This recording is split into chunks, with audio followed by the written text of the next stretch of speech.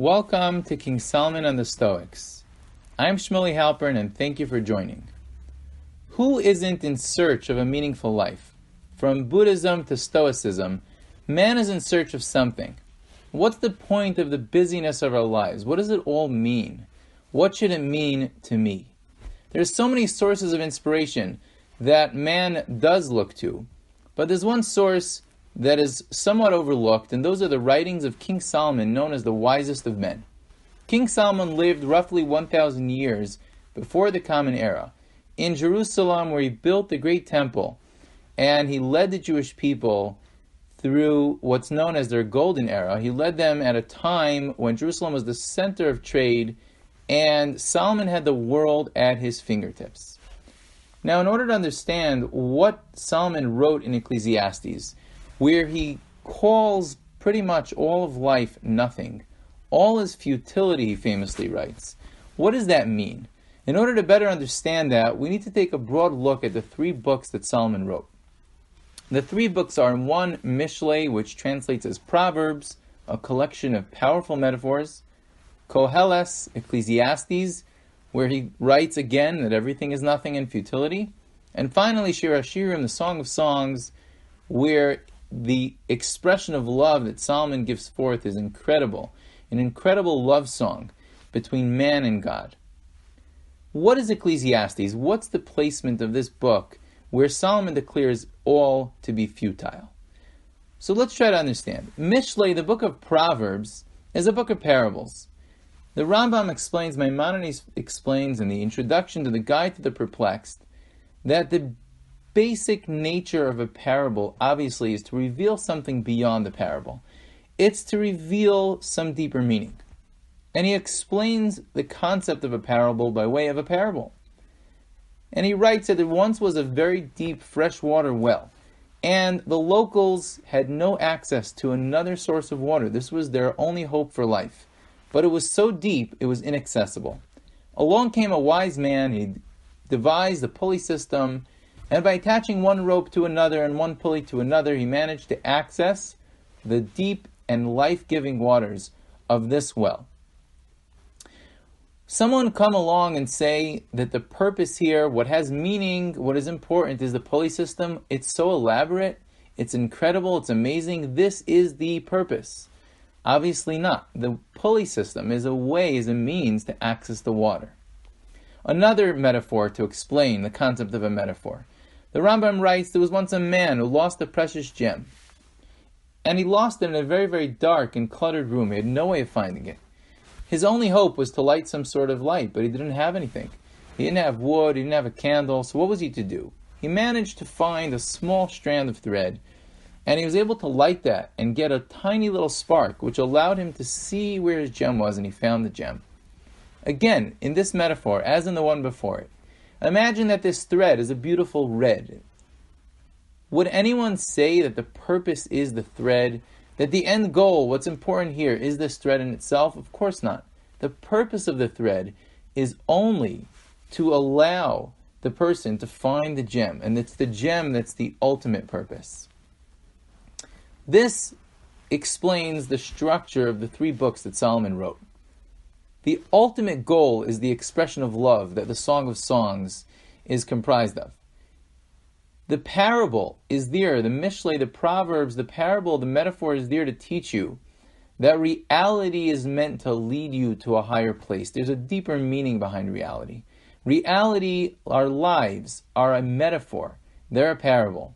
However, if we get stuck with the superficial external meaning of things, then we're living like that person who thought that the strand of thread was the purpose, or that the pulley system is the end goal. We're living in the metaphor and we don't tap into the meaning.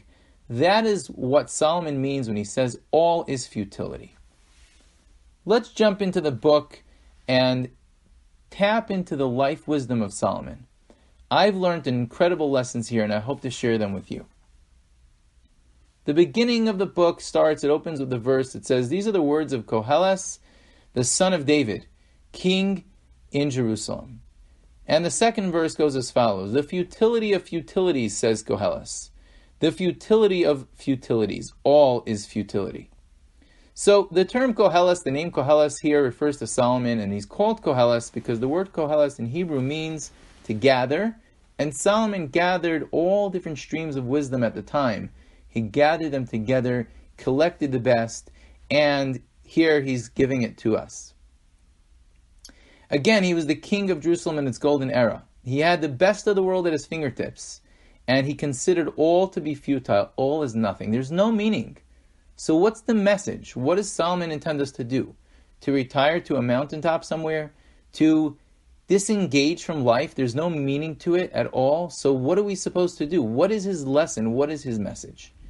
So if we take a closer look at verse 2, I believe we can find the answer. If you look at verse 2 closely, it seems extremely redundant. There are a lot of words here that you could have cut out. If Solomon is trying to tell us that all is futile, he should just say it that way. All is futility. Why does he repeat it again and again and again?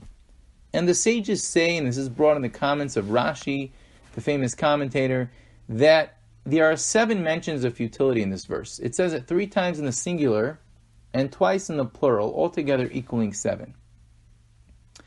This number 7 relates to the 7 days of creation. And what Solomon is saying is that entire reality that was brought about in 7 days of creation, that relates to our 7-day week, that entire reality is futile, it's nothing.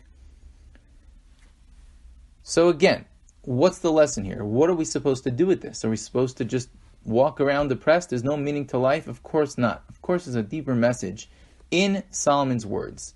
Let's try to dig deeper and uncover it. The 7 days of creation includes the 7th day, which is the day of Shabbos, the day of Sabbath. On the day of Shabbos, a person is meant to rest. A person is meant to let go of the superficial, external busyness of our lives and focus on the inner meaning. So why is the 7th day part of the futility? Why does Solomon count 7 times futility here? He should say 6 futilities, not 7. The 7th day allows us to tap into the deeper meaning of life.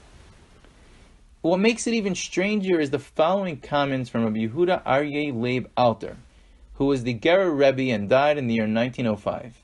He writes the following cryptic sentence: Shabbos, the 7th day, the day of rest, is the futility of truth. What is that supposed to mean? How can futility be true? Let's tap into the deep wisdom of one of the great Kabbalists of our earlier generation, Rabbi Moshe David Valley, who died in 1777. He writes that this word hevel, which we typically translate as futility, has 2 meanings. If you pronounce it hevel, it means futility. But if you pronounce it havel, with a instead of a instead of hevel, it's havel, it doesn't mean futility, but it means breath. And I'll paraphrase, I'll try to translate as close as I can his words, because they're so powerful. Just be 2 or 3 sentences. So bear with me. He writes, and I quote, "A pure spirituality," again, this breath, "is a pure spirituality without any physical form whatsoever. The true nature of reality is the spirit, not the body. The body clothes and houses the spirit, but the main thing is the spirit." So Moshe David Valley is revealing to us an incredible insight. And that is, on the externality, on the superficial look of things, everything is futile. What is really the point? What are we aiming towards? What's the end goal? And it looks like nothing, it looks like futility. But if we look deeper, recognizing that the superficial side of it is nothing, and we look deeper and we see the inner essence, the spirit of things, we tap into a pure spirituality. What does this mean? What does this mean? I'd like to try and tap into this on 2 levels. What does it mean in terms of the world around us? And what does it mean in terms of the human being? And we'll explain those 2 levels as we go along here. But let's first jump into the words of the Tanya, the great Lubavitcher Rebbe, the first Lubavitcher Rebbe, Reb Shneur Zalman of Liadi, who died in 1812. And he writes the following words.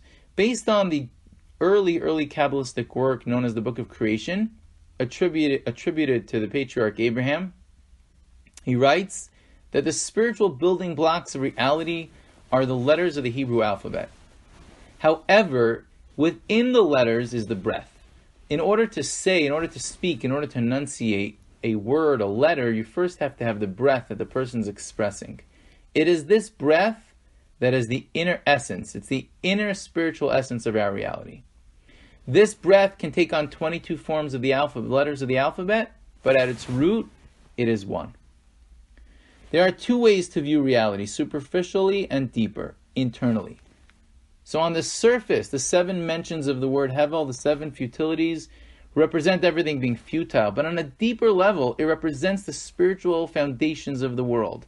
There are 7 spiritual foundations of reality. And the 7th day, the Shabbos, is the purest expression of that deep spirituality. On that day, all external aspects of reality fall away, revealing that the deeper essence of all is the spirit. Okay, so you might ask, this is all very nice and very lofty, but what does it have to do with me? For one, it inspires the realization that our reality is not what we see on the surface. We need to think deeper. We need to see the meaning behind the parable that is our lives. For example, you may be feeding your child breakfast. You may be responding to a need, to a request from another person, and you think what you're really doing is you're just responding to this particular need. But think about it a little broader. When you do so, you're cementing your place as the anchor of stability for this child in a crazy world. You may be making breakfast or lunch, but you're doing something much more impactful. Or suppose you're walking outside, you're on your way into your car, and the sun is shining on a beautiful fall day. Okay, nice day. Move on, there's things to do. Or, I feel God's love in these rays of sunshine. A totally different experience. Another example, I'm having a conversation. I'd really rather be somewhere else. I have things to do. Or I'm investing in a relationship. I'm giving this person, I'm empowering them. I'm giving a sense that they matter. Who knows where they could go if I'm able to empower them and give them a sense that they're big, that they can do great things. There's so many examples where on the surface it seems like we're doing one thing, but a deeper look reveals that we're engaged in something incredibly impactful. In fact, in something eternal. That's a brief look at what it means to dig just a drop deeper in the meaning of life. Obviously, it goes so much further, which we'll hopefully explore, and we can think on our own. But this concept, there's an incredible hint here in this verse where futility is described as Hevel that gives us insight into the nature of man and what is truly meaningful in the life of a human being. The great Torah genius of Vilna, known as the Gaon of Vilna, Rabbi Eliyahu, who died in 1797, as well as the Maral, Rabbi Yehuda Loewy, who died in 1609, of Prague, they reveal that the word Hevel relates to the name Hevel. That is the name in English that's Abel. That's the name of Adam's son. Adam and Eve had 2 sons, Cain and Abel. And the word Hevel in our verse here in Ecclesiastes is a reference to Hevel, to Abel, the son of the first man. But before we jump into what that might mean, let's take a step back and build a broad framework here.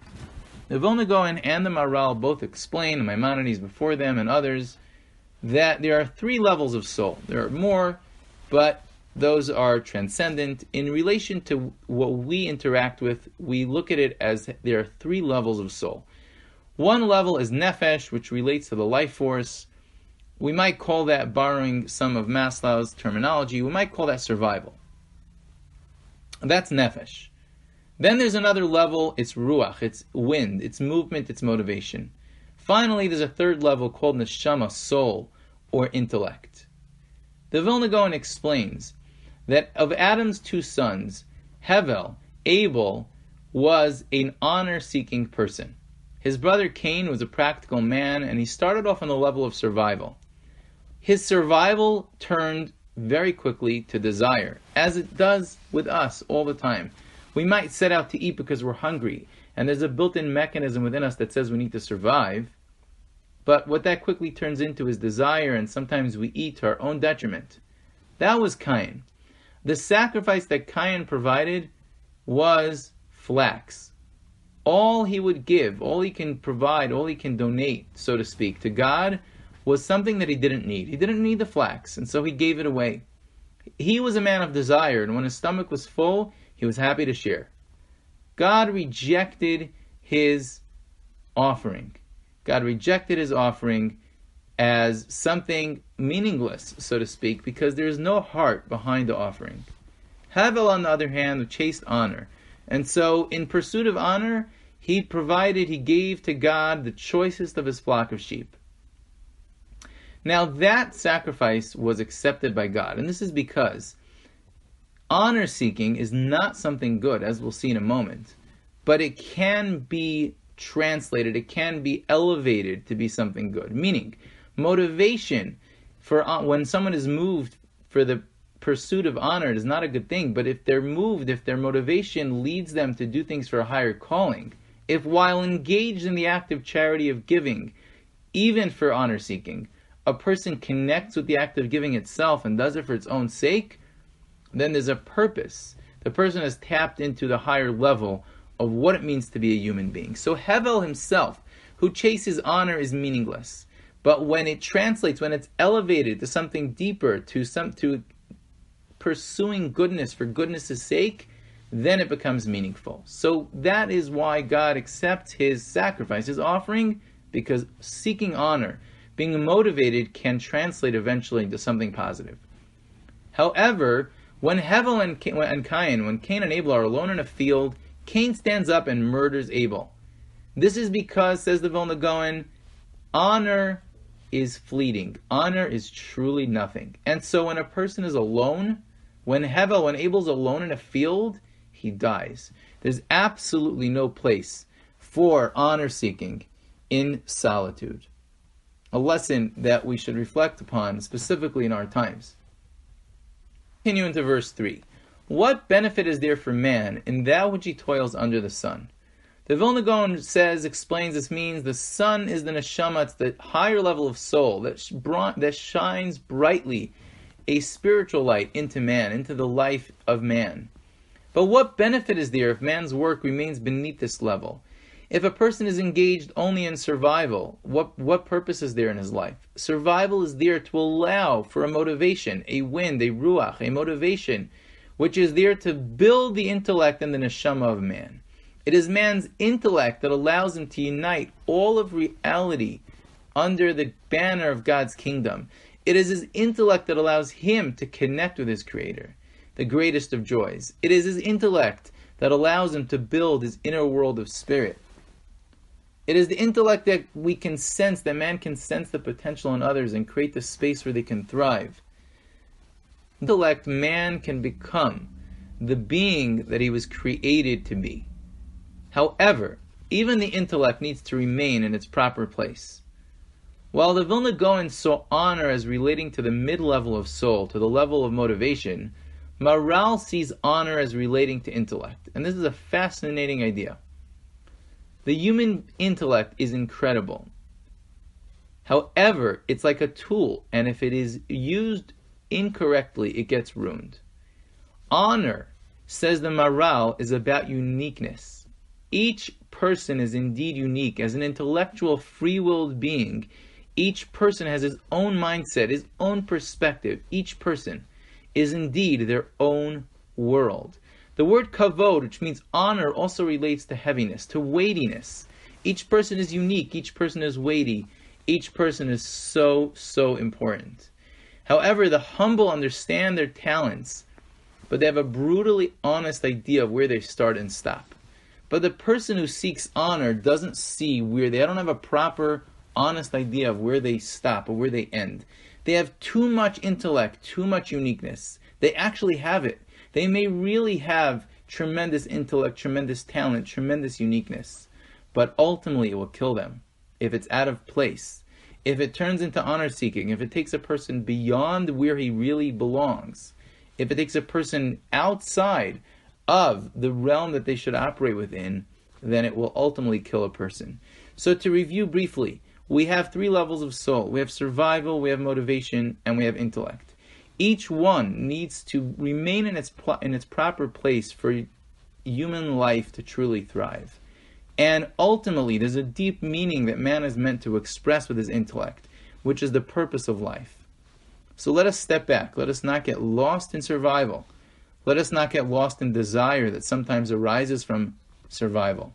Let us not get lost in honor-seeking, which either relates to motivation or relates, as Maral saw it, to our sense of uniqueness. But let's focus on that uniqueness. Let's focus on the uniqueness we can bring about with our intellect. And God willing, we'll truly, truly find meaning in life. Thank you for joining. Hope to see you back again shortly.